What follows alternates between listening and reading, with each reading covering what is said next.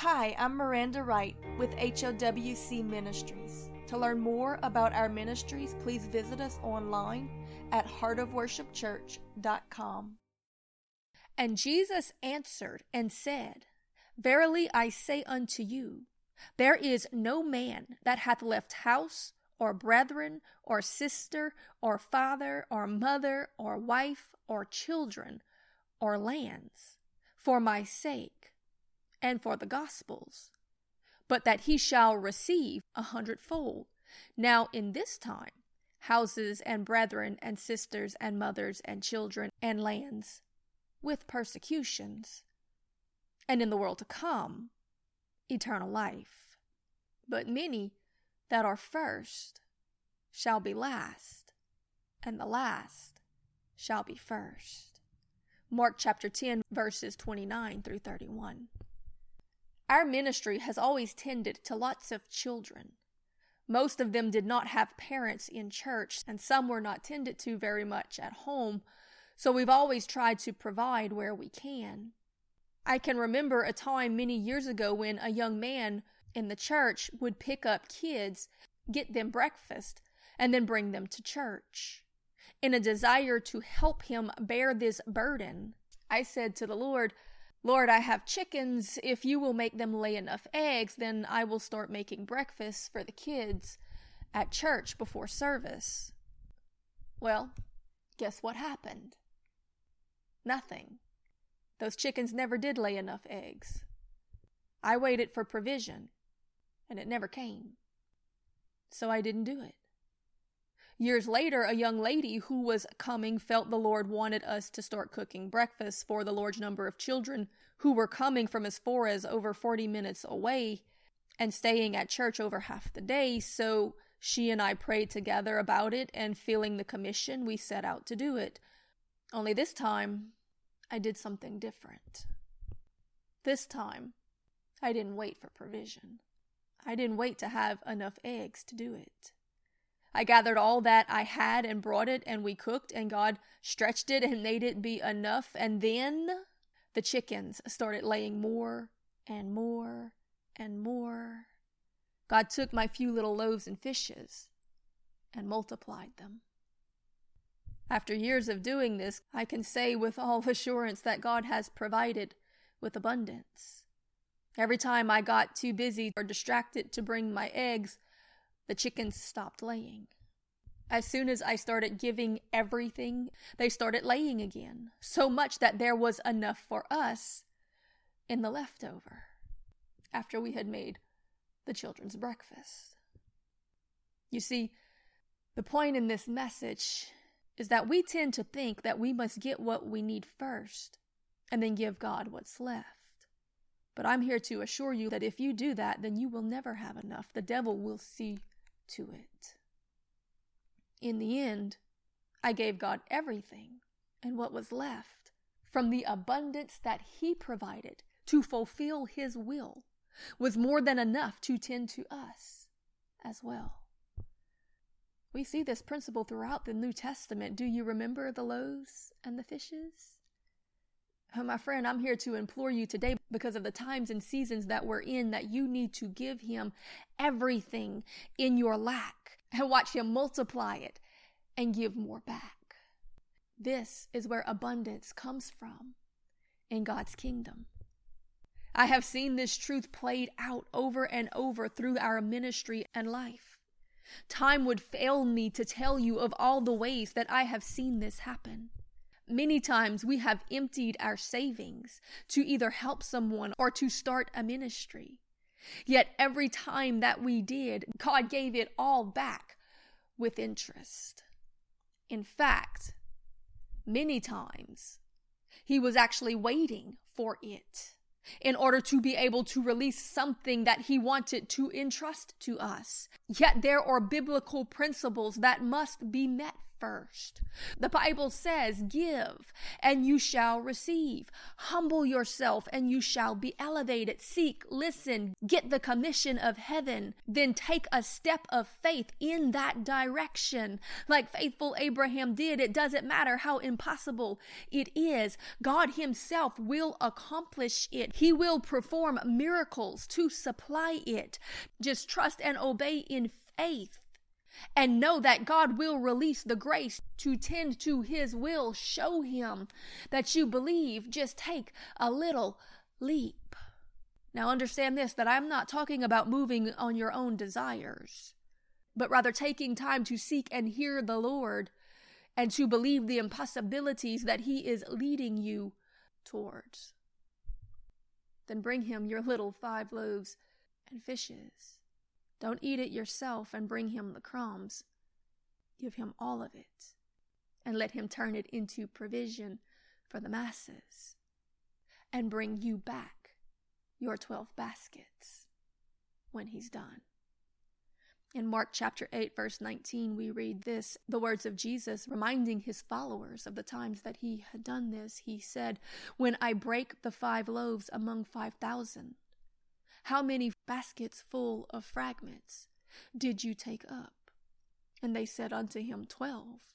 And when I had broken the 7 among 4,000, how many baskets full of fragments then did you take up? And they said, 7. And Jesus said unto them, how is it then that ye do not understand? God doesn't bless selfishness. God blesses faithfulness.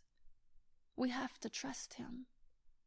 You cannot outgive God, but you cannot lean on your own understanding and expect it to really amount to anything. You have to put your faith in the King, in his provision, in his wisdom, in his ability. Remember Ruth. She was a Moabite. She wasn't even part of God's kingdom. But she told her mother-in-law, I will go with you and I will help you. She was selfless. She was committed. I will make your God my God. She wasn't concerned about taking care of herself. She could have went out and found her own husband, but instead she was looking to tend to others. We read in Ruth chapter 2, verse 15, that when she was risen up, she went into the field to glean. And Boaz, who owned the field, commanded his young men, saying, let her glean among the sheaves, and reproach her not. And let fall also some of the handfuls of purpose for her, and leave them, that she may glean them, and rebuke her not. So she gleaned in the field until evening, and beat out that which she had gleaned. And it was about an ephah of barley. You see, Boaz owned the field. It was harvest time. Ruth had practically nothing, being a Moabite. She was not one of them. Yet in his kindness, he left an abundance for her to glean, which means to collect for herself out of his own field and harvest. Yet still did she have to work hard for it. She did the best that she could with what she had. She gave her all. She collected all day and threshed late into the night. Boaz was impressed, and so was her mother-in-law. Ruth was blessed. She received this favor from Boaz. God's heart was for her, because come to find out that this man was not just kind to her. He was a kinsman on her late husband's side. Therefore would he assume the role of redeemer. He would receive her back into the family of God. He would protect and provide for her and give her an inheritance. Ruth was humble, selfless, and hardworking. And this is key, my friend, listen to me, that in her effort to take care of others, she went from gleaning in this field to owning it just a few chapters later. Her goal was not to be rich or even to find a husband. Her goal was to take care of others and to honor the God of Isaac, Abraham, Jacob, and Moses. And for that, she was blessed with abundance. Those who seek after riches, materialism, selfishness, they will fall into a snare, which is a trap of the enemy. He will bait them with it. Yet those who seek after the welfare of others, especially the least among us, will find themselves blessed and favored by the one who controls all true wealth. Oh, my friend, listen to what the Holy Spirit is saying in this season. If you want to impress God, don't try to become someone big and important, but rather tend to those who are small and forgotten. Because the promises of God are sure, but they do often come with conditions, like we read in Proverbs chapter 19, verse 17, where it says that he that hath pity upon the poor and lendeth to them, in actuality lends to the Lord. That they can't pay back, but God will restore and give you more. In James 1, chapter 17, it says, every good and perfect gift comes from above, and cometh down from the Father of lights, in whom there is no variableness or shadow of turning. In other words, he doesn't change. He is the same yesterday, today, and forever. And if he said it throughout the scripture, that if we're willing to give, then we shall receive. That if we're willing to tend to the least of these, then he will pour out the blessings and storehouses of heaven upon us to be able to fulfill his work, mission, and commission. Then he will do it. He has not changed this promise. Jesus told his disciples in Luke chapter 14, verse 13, that when you make a feast, call the poor, the maimed, the lame, and the blind, and thou shalt be blessed. For they cannot pay you back for what you did for them. Therefore you shall be rewarded for it by God himself at the resurrection. There is a season of lack coming to those who have been greedy and had much in the season of plenty. But for those who in the season of plenty have poured out abundantly upon those who lacked, then when the lack comes, God's going to turn the tables and pour out in abundant blessings. If you were willing to fast in the time of plenty, to pray and to intercede for the brethren and the lost, then when famine comes upon the land, God will make sure that you are provided for. We see this principle in the story of Joseph. In the good years, he was stripped. He had to be humble and selfless, spending his time being accused, ridiculed, and imprisoned. Yet in the time of difficulty and famine, did God turn the tables and place him in a palace. We are on the cusp of this happening. I'm already beginning to see the wave of it cresting. So take what little time you have left to prepare for it and be selfless. Tend to the needs of others, especially the least among us.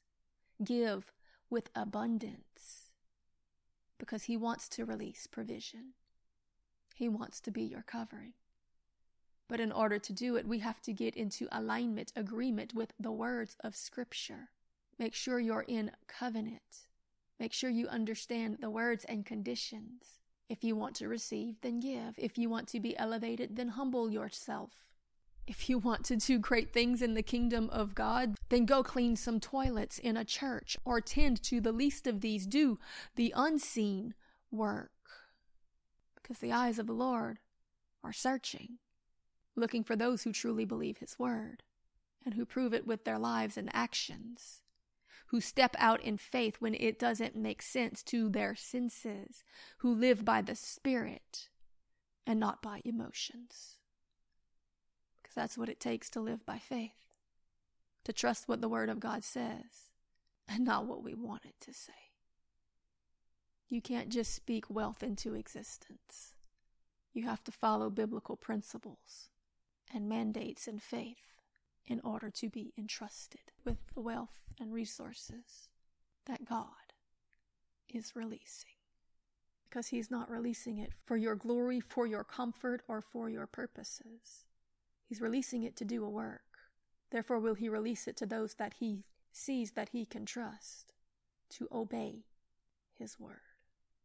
So he's going to use some little no-name nobody who's willing to give up their 5 loaves and fishes so that he can break and multiply and bless and give back for us to distribute it having full faith that even if we give him all of it, we're going to get back more. He's going to provide with abundance, both in this life and in the one to come. This message was brought to you by HOWC Ministries.